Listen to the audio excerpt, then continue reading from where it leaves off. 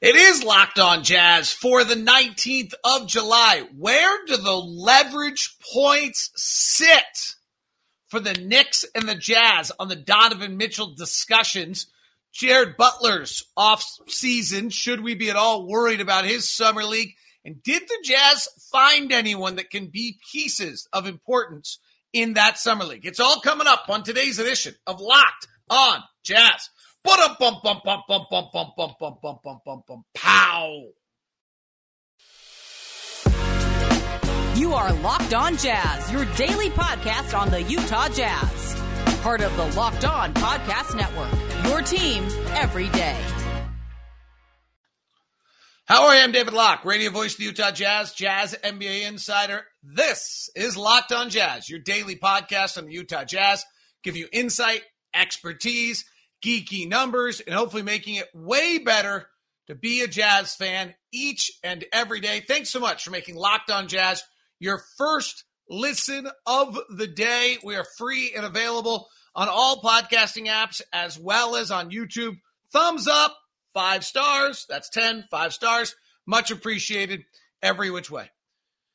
As the Donovan Mitchell talks continue, the real question here is, it's clear on two things. One is that I think the Knicks are perfectly clear of what Danny Ainge's current asking price is. Woj basically even said in a report this week that they were completely open to that, but that they weren't willing to give that up. So now the question is, where do the leverage points lay in this now ongoing negotiation? And what's so interesting about it is there's no deadline. There's not a trade deadline. There's not a free agency. There's not a draft night. This is an ongoing process that has no moment that kicks it into juice other than a pressure point. So what are the pressure points that could kick a deal into place here? From the Knicks standpoint, they've got to hope that they can get to Donovan and have Donovan's camp become disgruntled. If that's what the Knicks are trying to do, they literally go behind the scenes, try to get to Donovan, see if they can say, hey, we need you to like claim you're not going to come to camp. Now, Donovan's got to decide that he's willing to do that to his brand. And I'm not sure Adidas wants Donovan as their signature shoe guy to do that to his brand. And I'm not sure Donovan wants to do that to his brand when, frankly, if you're just Donovan, your pressure points are, I'm a free agent in 3 years. I'll go where I want then, if you're trying to put a pressure point on the Jazz. But to accelerate that, Durant doesn't look good right now, right? Guys haven't looked. Donovan may not have done enough in his career where that's going to be a route that's worth it for him to take. So that's what the Knicks are hoping for. That's the Jazz pressure point. Jazz going to the season. They're not particularly good. They're okay. We'd probably be like number 1 or 2 offense and the 28th ranked defense or something crazy. Then the Knicks pressure points are really interesting. The Knicks pressure points are, one, the Jazz suddenly finding a suitor, right? Suddenly, if there's a scenario out there where there's any chance that Leon Rose and the front office of the New York Knicks don't get Donovan Mitchell and he goes to Miami or somewhere else, it could be the end of their tenure in New York. Right? This has been talked about so much in New York City and Donovan for 3 years that if there's any chance the Jazz get any traction on anything else, Brooklyn, woo, Nelly, that's a pressure point. Miami, pressure point. The other pressure point that's to the Jazz benefit in this is time. Because the Knick roster, as it is right now, Mitchell Robinson, Julius Randle, Jalen Brunson, RJ Barrett, Manuel quickly, 8th, 9th, 10th in the East. I mean, if you're a crazy Knick fan, you got to get super optimistic, maybe 5th. But if the Knicks start 5-5, it's not like the media is going to wait. It's the New York media. If they start 7-10, there's another pressure point. So what's clearly established right now by Ainge is, here's what I want. We've had various reports. 4 firsts, unprotected, probably a pick swap or one of their other 2 picks, something of that sort. And then they say no, and now it's a wait to see whose pressure point goes. And that's really what we have. What's so interesting about it is that there's no timing pressure point. Because usually what happens in these deals is there's a trade deadline, there's a draft, and everyone has to kind of come together and a deal happens. Right now, that doesn't exist. In fact, it doesn't really exist for the Jazz for maybe 18 months. Like Donovan's price tag for the Knicks, who are likely to be able to re-sign him, is probably the same on July 19th of 2023 as it is today. The Jazz are just rebuilding, and frankly, the pressure point on the Jazz, if there is one in that regard, is that the top 10, their pick is top 10 protected.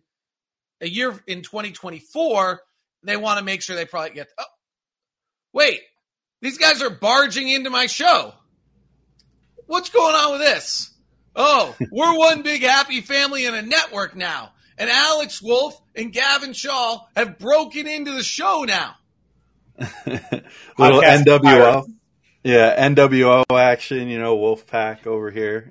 Just coming into the show, turning on the black and white theme, all that stuff. It's we were listening in a little bit. We can hear the trash talk from Utah, David. You want to steal our best player, and now you're trying to steal my show. Well, David, it was the player you said a few months ago that was ridiculous that he'd want to go to the Knicks, so we thought we'd have to come back and comment on it.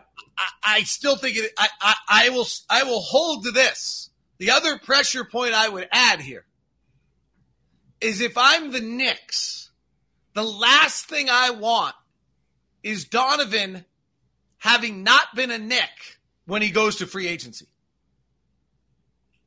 Right? Like the Knicks' chance of re-signing Donovan is that he's been in New York, he feels comfortable there, he's embedded there. But when if he goes all the way to free agency, Clippers become a player, Kawhi and Paul George work their way, Miami's now a player. Like there's a lot of players at that point. Maybe you go play with Luke. 3.5, 4 years away. Yeah, I mean, we might be able to find another shooter other than Knicks by then too. Yeah, so David, I gotta ask. You might as well. I would like 4 unprotected.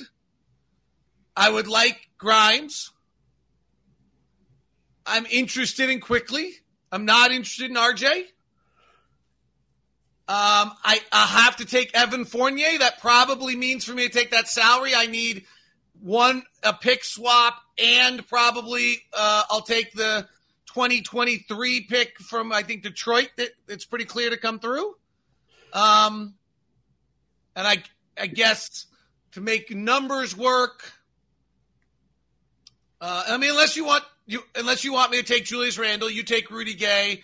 Then I want 4 unprotected and 2 pick swaps and 2 more picks. So you know what Leon Rose would like in that scenario? To hang up the phone and never call you back. That's good. So when you start 7 and 10, see that. Well, so here's where I come in on the pressure point thing, right? I don't think that there's this.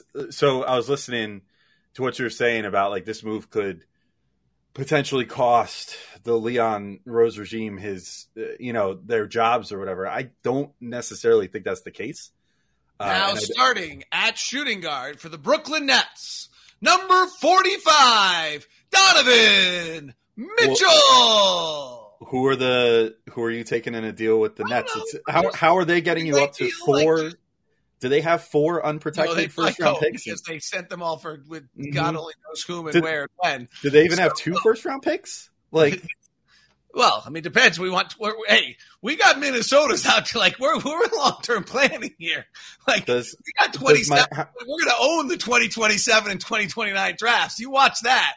That's fine. I mean, I think that their return they got for Gobert was great. How many first-round picks does Miami have they could trade? They don't have 3. They have 3. The answer is 3. Mm-hmm. I don't want to play with Miami because they're always good. I'd rather trade with you because you're not. Yeah. Okay, so how many first-round picks does Brooklyn have? What does Brooklyn have? 2 available? I mean, depends how far out you go, right? Right. So even if they can scrounge, even if they could scrounge up 4, they already traded you one for Royce O'Neal, which was one of the stupidest moves of the offseason. Good deal for you guys. Congrats. Yeah. Great deal for the Jazz. despite what's going on in Utah, what's going on in Utah is they fleeced Brooklyn on a good deal. It didn't have anything to do with what's going on in Utah. Yeah. All right, he's Alex Wolf, he's Gavin Shaw. We'll continue with this one and continue the conversation with these two guys and try to see if there's actually anything reasonable. Or maybe I'm just going to be Danny Ainge. I'm going to sit here and tell you what I want. I'm just going to sit here and wait. And we're just going to wait. Squeeze. It's all Locked on Jazz. Locked on Knicks has jumped in as well. Gavin Shaw and Alex Wolf will continue here on Locked on Jazz on the Locked on Podcast Network. Thanks very much for making us your first listen each and every day. Locked on NBA is available for you as your second listen, a 30-minute rundown of everything you need to know about what's going on in the NBA.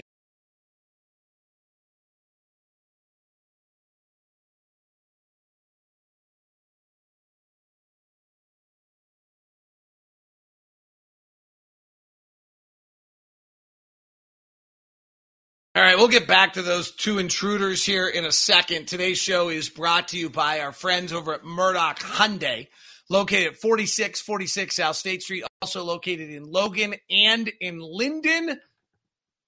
Got a funny email from a guy that says, hey, I just got an Ioniq. Has your name on it. I think it was a car I was supposed to test drive, or they already gave away my car to someone else. But no, I've got an order out for the Ioniq, which is the electric car. It's fabulous. We've bought 2 Santa Fe's. So I'm telling you something I actually truly believe in, and that is that for a Hyundai car, you get the best value for the car. You get the best price you can get on the car. You get the best bells and whistles, and you get a fabulous car, and you deal with the Murdochs, who are an incredible family. It's all Murdoch Hyundai, located at 4646 South State Street, also in Logan and in Linden. Stop by or email me first at dlock09@gmail.com, and we'll get you the VIP experience at any of the Murdoch locations. Whether you want the little Kona zipping around the beautiful Palisade that's so beautiful, or you're following my lead on the Ioniq to get the electric car, you can do it all at Murdoch Hyundai, 4646 South State Street, also located in Logan and in Linden. Email me first at dlock09@gmail.com. Today's show is also brought to you by Built Bar. Coconut Brownie Chunk Puffs are available, along with the Churro Puffs and the Coconut Marshmallow Puffs. Unfortunately, they're sold out, but in the brand new S'mores bars and puffs are available. I got a sample of them. They're just fabulous. So use the promo code LOCKED15. I would suggest grabbing the Coconut Brownie Coconut Puffs and the S'mores, and you'll be super happy with it, as they have debuted today. Special LOCKED15 gets you 15% off. That is the best deal you can get out there on any of your Built Bar items. So go grab it now. Built.com, promo code LOCKED15.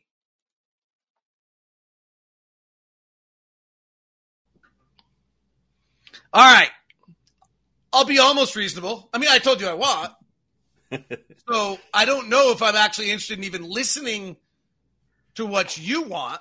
I mean, like, where do you want to start the conversation? Let's start here, because we were just hinting at it. Who is the realistic other team here, David? And if there isn't another realistic team, how long is it tenable to keep Donovan Mitchell on the Jazz? I think it's very tenable. So honestly, this is what I expected to have happen. And if you go back and listen to old Locked on Jazz, I actually am super surprised this conversation is going on right now, because what you're playing to is, if you're Utah, is you're playing to desperation, right? You're playing to desperation. It's the same thing San Antonio just played with Atlanta. Atlanta's got an owner that's pushing them. They got desperation. They had DeJounte Murray. They got 3 unprotected first-round picks out of that deal. Minnesota, not as – I think they felt some desperation, right? Like they've got these nice pieces. They don't really have a lot of other ways to do it. They had the player they thought was available. It might have been DeJounte Murray. He was gone for all we know. And then they went and did the Rudy Gobert deal. It's pretty unusual to have 3 teams in desperate situations in one offseason, right? Like, you have enough teams that are building up through the draft. You have enough teams that were good. You have enough teams that were injured and waiting to see what happens. And then you have those middle teams, Minnesota but like Memphis isn't certainly desperate. Golden State's certainly not desperate. Clippers are coming off an injury. They're not different. Lakers are probably desperate, but hamstrung. So I really fully expected, like, 12 months from now, we're having this conversation after a bunch of teams have gone 35-40, whatever, 42-40, and there's their owner coming down saying, like, we got to do something. And then that's where you pull this next. That's when you, if you're going to trade Donovan, that's when you make the next play. Is at that point on Donovan. I didn't expect this conversation. So, Alex, to your point, I kind of agree with you. At this given moment, yeah, San Antonio's already given it up. Minnesota's already given it up.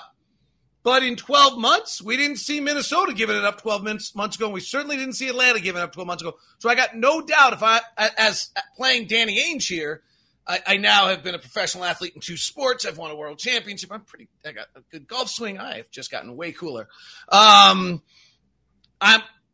good with you seeing if you want to wait it out and see if anybody else plays. Because if somebody else plays and you're not it, that's a bummer for you.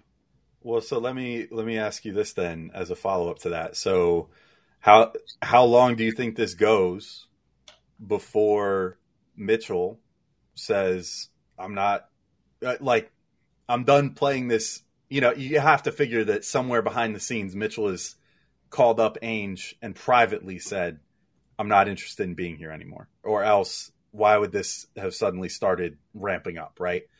At what point does he do the very public thing, like what we just saw happen with Kevin Durant, where hilariously has the clout to? So two things. Yeah, and maybe I could be 100% wrong here. Like I'll admit that. One, I'm not totally sure what that does. Like, so let's say Donovan has privately said, "Hey, I'd prefer to play in New York. I'm not re-signing in 3.5 years." Let's say that's happened, because that's your scenario, right? Well, like what really is his next play? Like, is he just going to not play? Like that?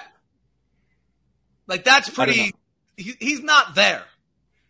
Yeah, I guess that's what it comes down to in some ways, but also like, I just don't think that the league revolves around free agents anymore. I feel like we see so many times now where teams are willing to sort of acquiesce to what their players want, even if they're not in a position where they have to, per se. I think that the most egregious example that we've seen recently of a team really not kowtowing to what a player wanted was Philly with Ben Simmons, you know, where he made it pretty clear, like, I don't want to be here anymore. And they were like, all right, well, too bad. We don't have anywhere for you to go at the moment. So, you know, forget about it. But then, you know, you see other scenarios in recent years where guys say, I want out. And then the team says, okay. And they trade him, you know? So I guess that's what it comes down to. I don't disagree with you at all on that. And I actually think the really interesting point you made is like, this is free agency now. Like this is what free agency's become in the NBA. There's actually very few players that get to free agency that move teams. This is what free agency is. But let's say we're there, that unless Don, which I think, let's be clear on this. This is a hypothetical. Don, to no one's record, has done this, and it's not who he is or how he represents himself. Like this would be a pretty 180-degree turn from the dude that we've dealt with, who's been fabulous, credible in the community. I never thought I'd be in the NBA, touching his heart while he's talking about it all the time. Guy to suddenly be like dogging it openly, like James Hardening it. Like I don't see that. And like, I don't see him having, frankly, the James Harden clout where like, I got an MVP and now I'm going to do this and my career's going to be fine. Like if Donovan Mitchell pulls that gets like, so that's that. I mean, sure, if he decides, but on the other end, you know what the Jazz can do to that? Fine. I still want 4 unprotected picks. And if you're not going to give it to me, I'm going to wait till somebody else does. David, let me throw this at you By the way, from a Jazz standpoint, if you're really rebuilding, right? Donovan doesn't play. I'm waiting for my loot. I lose a bunch of games and I go get my top 5 pick while I'm waiting. So I think that's kind of my next point. If I were the Jazz, I would be highly motivated to have as much equity in the 2023 draft as humanly possible, widely considered a generational draft led by a generational prospect. But the whole premise of this 2023 draft, and granted we're a year out, this stuff is hard to predict, is that there's 5, 6, 7, 8 guys who have maybe an all-star ceiling. Again, hard to say that definitively. But if you're Utah, do you not want Donovan Mitchell propping up your win total in the first half of the year? And even more so than that, don't you want as much draft equity from the New York Knicks as possible, that if you want to pull an Oklahoma City Thunder, and if there's someone in that top 6, 7, 8 that you're absolutely in love with, hey, I don't just have those Minnesota picks to play with, I also have these 6 picks from the Knicks to play with. And all of a sudden that Pistons pick, that Bucks pick, that in and of itself doesn't look exceptionally valuable. You start packaging that together with the Minnesota stuff. You throw a Bolmaro in there. You throw a Vanderbilt in there. The Jazz have a lot more maneuverability in that 2023 draft. And I guess that comes down to how Danny Ainge views that draft. But I would assume that would be a variable as well in terms of making this as expedient as possible. So the assumption here is that the 2023 draft is this fabulous. Let's go with it. It is, unlike the last time we did this, which was Andrew Wiggins, Jabari Parker, Dante Exum, Marcus Smart, and Joel Embiid, and it wasn't that good. Yeah. Let's assume it is. I don't need to do it now. You might be 100% right, but I can get that pick from you, your 2023 pick, and the Detroit 2023 pick I can get for you like up to February in the trade deadline. Sure, but you're accumulating wins over that time with Donovan. Yeah, maybe. Like, we'll see. I think we're probably a little above 500 team as we're struggled right now. So, yes. But, like, when you go to 7, and I don't mind accumulating a couple wins if I get another unprotected pick, right? Like, if I'm at, maybe if you're at 3 unprotected picks and 2 pick swaps, and I decide that's as good as 4 unprotected picks, maybe. But if you're only at 2 unprotected picks and we're talking about another, I'll wait till you go 7 and 10 to start. And the New York media starts to bang on you. Well, so first off, you're assuming that Leon Rose cares about the media at all. Ask any of the New York media members how much Leon Rose cares about them. Dolan gets involved. James Dolan has. I know he's rocking out and he's like fighting with Charles Oakley instead of worrying about. I mean, I'll say this much, and I'm no James Dolan fan, but the guy has not interfered in a basketball decision outside of firing a couple of GMs that really had not done well. But he has not meddled firsthand in a basketball decision in about 10 years, which is kind of crazy to think about. But the last personnel decision that he put himself in the middle of was nixing the Kyle Lowry trade back in 2013. So it's been quite some time since he's spoken up in terms of a basketball move. Leon Rose is also the guy. Go ahead. What's the value for you to hold that? Like, let's say we don't know, right? Let's say that I don't know what's been reported on the New York side, but like, let's say that New York's at 3 unprotected picks and Danny wants a 4th. Let's say that that's where we are. Sure. Like, why not? Like, what's the reason not? And is Donovan Mitchell that level of player? How far has he gotten the Jazz exactly? What's the risk, though? Sure, maybe. But he's pretty special. Like, let's not kid ourselves. Is he out of the first round more than once in his career special? Twice? Sorry. Is he Western Conference Finals special? Not done as a 1 seed? Yeah. I mean, if I'm giving up 4 unprotected first round picks, maybe you don't want him that much. We'll just go move him to someone else. That's fine. Good luck finding someone who even has 4 unprotected first round picks. That's the whole point of this whole thing. Maybe if it's at 3, we'll move him to somebody else for 3 solely for the purpose of you're not giving us our 4th. Is it just so you're just going to make a move for spite? No, but I think there's a level to that in negotiations where if somebody else is giving, I was talking about player negotiations this way, right? Like if I have 70 to offer RJ Barrett right now, and it's all I have to give RJ Barrett, that's very different than if the Knicks offer him 70 but could give him 90. Yeah. Right? I get what you're saying. If I have 7 chocolate chip cookies and offer you all of the mallets, you're like, oh my gosh, that's so generous. And if I have a 10 chocolate chip, here, I'll give you 7. You don't get the other 3. What if I told you that the Knicks have a full cask of unprotected picks that they can access, but then can also sweeten the deal with a number of protected picks? Yeah, they're that really haven't even come up. Not most of them. No, so top 10, the Detroit top 10 pick, Dallas. Right. Yeah. The Dallas, actually, the 2023 pick is the Dallas pick, right? The Detroit pick is the one that actually has a decent chance of not conveying. And the Wizards one might not convey. The Bucks one is top 5 protected, and the Bucks are obviously very good. The Bucks and Dallas picks are low 20. So you're like I always talk about this. We'll continue this conversation. What's the value of those picks really? We'll dig into this in a second as we continue. It's Locked on Knicks. Gavin Shaw, Alex Wolf. I'm David Locke. Locked on Jazz. Back and forth, holding a longer conversation than probably Danny Ainge and Leon Rose have actually held in the last week. But don't tell the media that. It's all on the Locked On Podcast Network, your team every day. So here's the way to think of post 11 in a draft in the first round. It's 50% chance of getting a rotation player. So I want the Dallas pick and I want the Milwaukee pick. That gives me one rotation player. Right? Sure. That's the odds. The odds are, hopefully hopefully Danny Milwaukee is only top 4 protected for what it's worth in 2020. I'm sorry. There's a guy named Giannis. Yeah, I know. I mean, I'm not betting on that either, trust me, but I'm just saying. There's a guy named Luka and there's a guy named Giannis. Those picks are 22 through 28 and maybe through 30, right? Like, let's be honest about what those are. And if Danny can go hit Robert Williams and Grant Williams and Peyton Pritchard again, then that's great because he's actually pulled that off, but the odds are not. So now, if I'm sending you, like this is what if I'm sending you I want your 2023, your 2025, your 2027, or I want your 2024, 2026, 2020, whatever it is. If I send you Donovan, you should be really good for at least the next 4 years at minimum, maybe 6. So those first 2 unprotected picks are back in the 20s. That's just another rotation player. All I'm asking for is two shots in 2028 and 2030 to get a great player. And I'm giving you a great player. It actually is not an outlandish ask on the path to the Jazz when you start to look at, if I told you I want 2 shots at a great player, which you have to fall apart to make it work. You're damn New York. You should be able to sign every free agent in the world and make sure that those are just 15s, not that they become 5s. Like, that's really on you to do that. And then I'm getting a rotation player because I'm getting the other 2 picks, and then I'm going to see if Grimes or quickly becomes a viable rotation player. So what I'm really asking for is probably like 3 rotation players and a shot. It's not a crazy ask.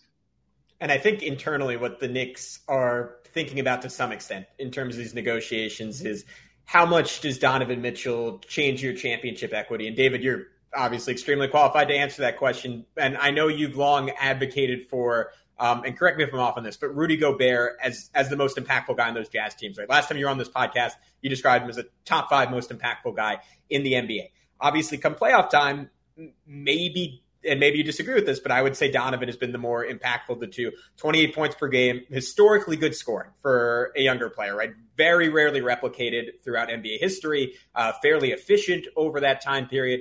But if I were to just leave it blank and say Donovan Mitchell is a top blank player in the NBA, what would your answer to that be? And how is he still getting better for someone when you just look at his baseline statistics year to year are pretty similar? And what is the ceiling there? So I think he's top 15 to 18, probably. I mean, like he or Trae Young should have been all NBA, right? You could argue there. So he's probably 13 to 18. Like, I think that's the argument that either he or Trae Young. I thought he actually deserved it more than Trae Young this last year. I think he's actually getting better on the natural trajectory of what young players do. Frankly, I'm not saying he's one of these guys, but Giannis wins it at 28. Kawhi wins it at 29 when he's not with the Spurs. LeBron won it at 27. Steph won it at 27, 20. I don't think Donovan had a very good year last year in all regards of like career development. I think he had a hard time figuring out what he was as a superstar, what he was as an all-star. I think there are a bunch of things where he missed last year. He'll be way better this next year because of that. Like, that's who he is. He gets better from opportunities. He's a unique kid who you see actually work on something in practice and try it in a game. He always is getting better. So, I mean, you're getting a 3-time All-Star who's going to be a perennial All-Star who's on the cusp of being all NBA every single year. There's only 50, like, you're not getting those anywhere else. Like, tell me where else you're getting that guy, right? Like, we can start running. Giannis ain't getting traded. Luka ain't getting traded. Joel's not getting traded. Like, those guys aren't getting moved. Those are the guys. There's 15, like Trae Young's not getting moved. Like, there's only 18 of them. One of them just got moved. That was Rudy. We had 2 of them.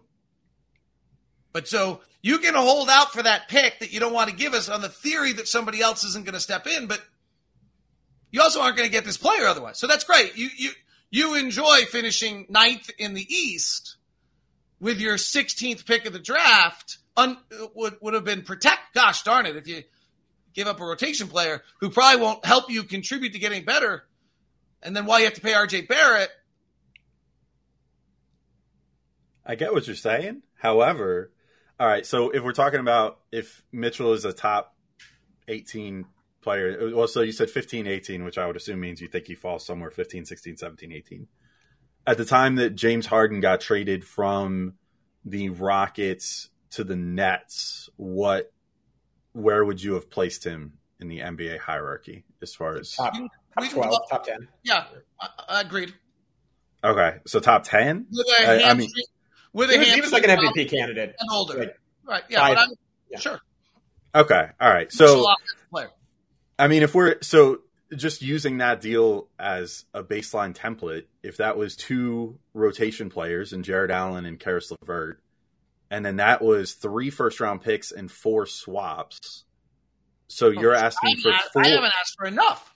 So you're asking for 4 first-round picks straight up, plus 2 swaps. You're asking for 1 less.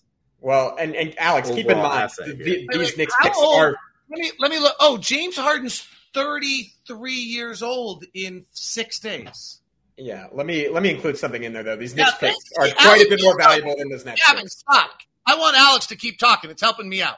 Keep talking, okay. Alex. Keep talking about that James Harden trade and how much they gave up for a 33-year-old fading star. That'd be great. Keep talking. At the time of the trade, he wasn't 33 years old. He is now, and he was fading. He was averaging 34. He was down to 22 at the time of the trade. Yeah, I mean, that is what we're talking about. Caliber of players. So you just admitted he was a top 10 player, but now you want to top 12 is what Gavin said. I'm fine with that.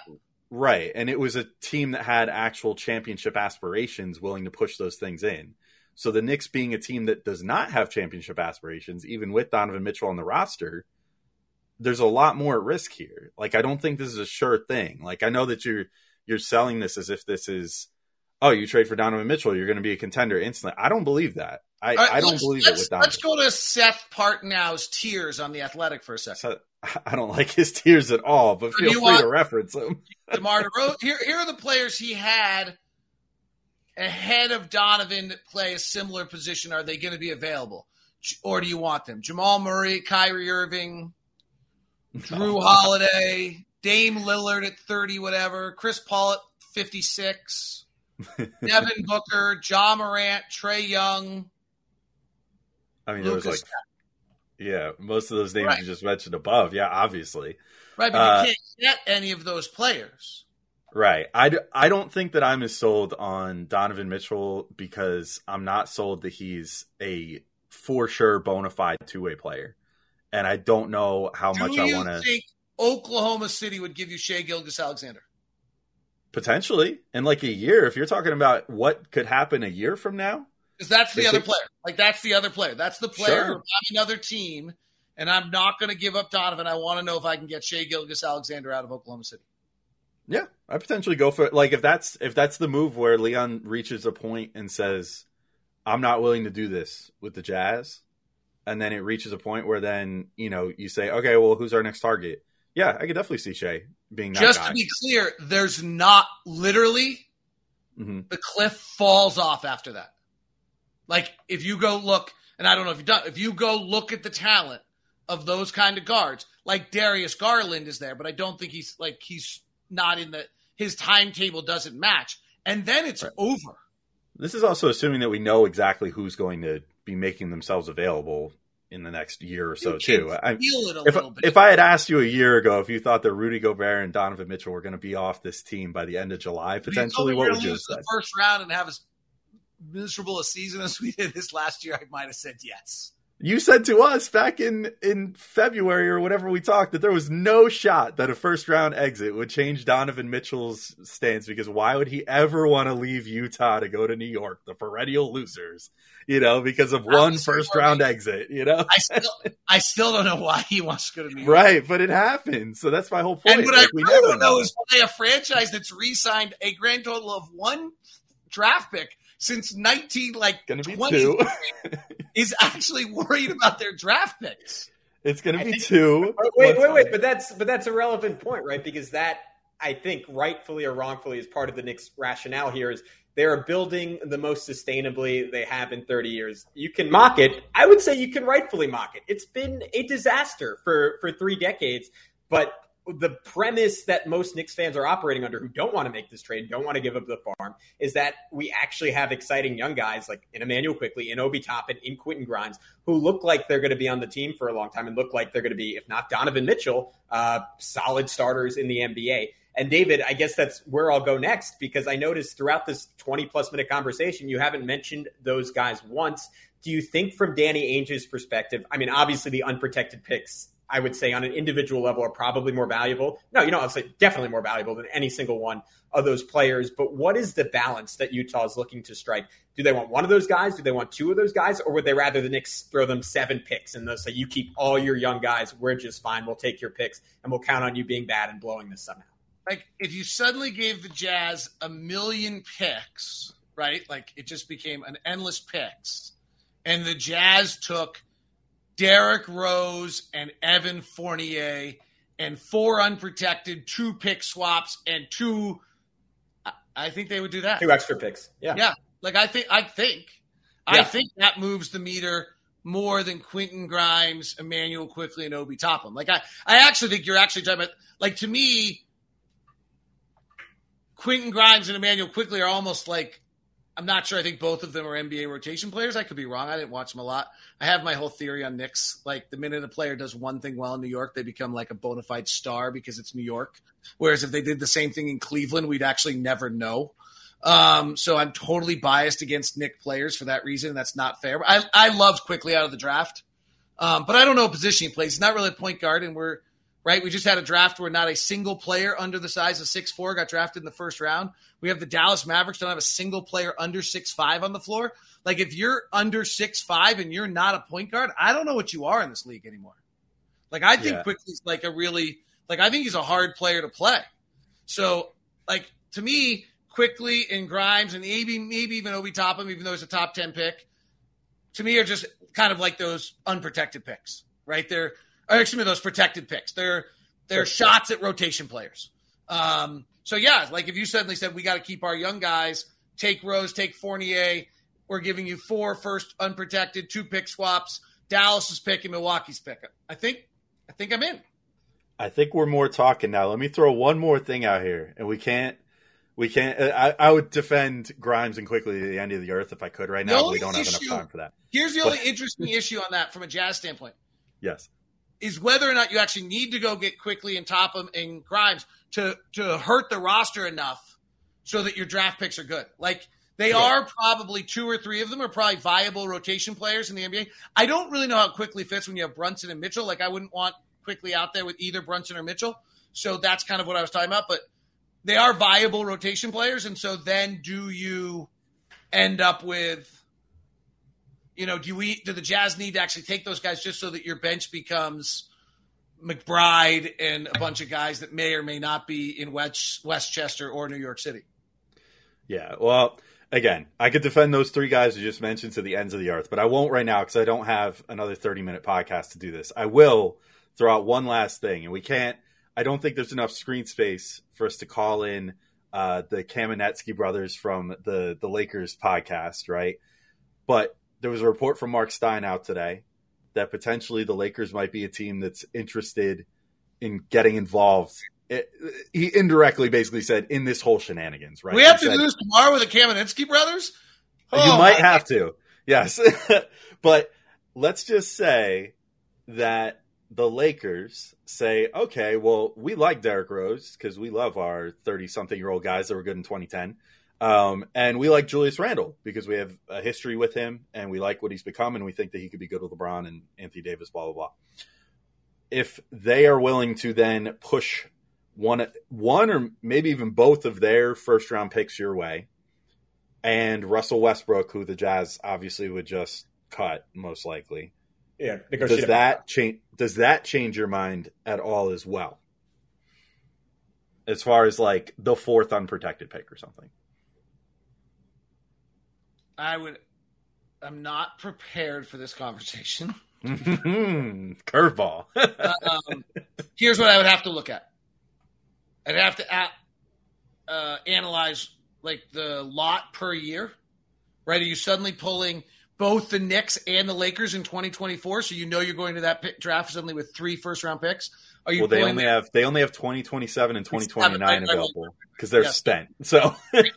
So you understand what I'm saying though? Like, how does it impact pick allocation? How does it impact those kind of things? Would be the question on, what the value of each pick is that we're talking about and whether it's better. I generally don't want to make trades, frankly. I'd far rather make unprotected picks with a market that's Minnesota than New York or LA. I mean, New York has not been very good, but they should be because they have a market to be able to sign free agents. Like the Lakers can lose all their draft picks. They're going to sign guys. It's LA, right? Like they're going to sign guys. So, you're not generally you shouldn't get lucky like Boston did with Brooklyn on either of these two teams. And so it's hard. I mean, the other game, truthfully, and then we should wrap this up or do another day this week, is what the Jazz are really doing at this point. If you trade Donovan, you're going to go get your own superstars, right? You're going to go like Oklahoma City and Houston have gotten Jabari and Jalen Green and Chet Holmgren and Josh Giddey with their picks. And then what you're going to either get is couple these other picks because they're viable enough or interesting enough to go get something, or you're going to go get your rotation pieces with the other pick, as we've been talking about. But the chances, truthfully, of pulling off Jaylen Brown and Jason Tatum is really hard because both these franchises are pretty good. Minnesota, 2029, you never know. 2027 seems unlikely, but Anthony Edwards is on the Knicks by 2027. Karl Anthony Towns and Rudy Gobert don't like each other, and next thing you know, right, then that 2027 is good and 2029 is good. So, yeah, I mean the premise. Yeah, go ahead. We would love Anthony Edwards. I just had to get that in there, so we'll start planning. Hawks, right? I mean, he's going to be the next one. Everyone's going to be after Minnesota to go take that superstar out of their market too. Yeah, and look, and the premise of what the Thunder have done is you have infinite maneuverability, right? And maybe at some point that runs out. They've done a really good job on the margins finding guys to fill in, but you get the benefit of doing that if you suck for a long time, right? You get to cycle through guys. You get to find your Lou Dortz. You get to find your Kenrich Williams, and the Jazz are now in that position. So at least on my end, David, I'll wrap up on this. Do you think this deal gets done? If so, when do you think it gets done? And I won't press you for something specific, but what do you think the outline of that deal, as objectively as you can, looks like? I think we're pretty close to what the outline of the deal is. Frankly, we're playing around with all the pieces, and I don't know who values what. Like, does somebody really think Grimes is a starter and so that's an important piece to them? Or is it just – but I think you have to look at these as like, okay, that's a rotation. That's a 50% rotation piece. That's a 50% – and you're it's an analytical analysis, and actually most of these front offices have the analytics to kind of do that. That's what you're doing at that point. Guys, you crashed my show. I'm going to crash yours before the week's over. You better look out. I'm game. Come on in, and we'll welcome you with loving New York arms. We'll see what the Kamenetsky brothers say next. Yeah, we took a lot of crap last time you were on for you sunning us, so we had to do something. Guys, good time. to use your words against you. Thanks. Bye, David. Thanks, David. It is Locked On Jazz. It is Locked On Knicks. It is Locked On Podcast Network, your team every day. Thanks for making either one of us your first listen of the day. Go listen to Locked On NBA as your first listen, or if you're a Jazz fan, listen to Locked On NBA Big Board after this conversation. Have a good one.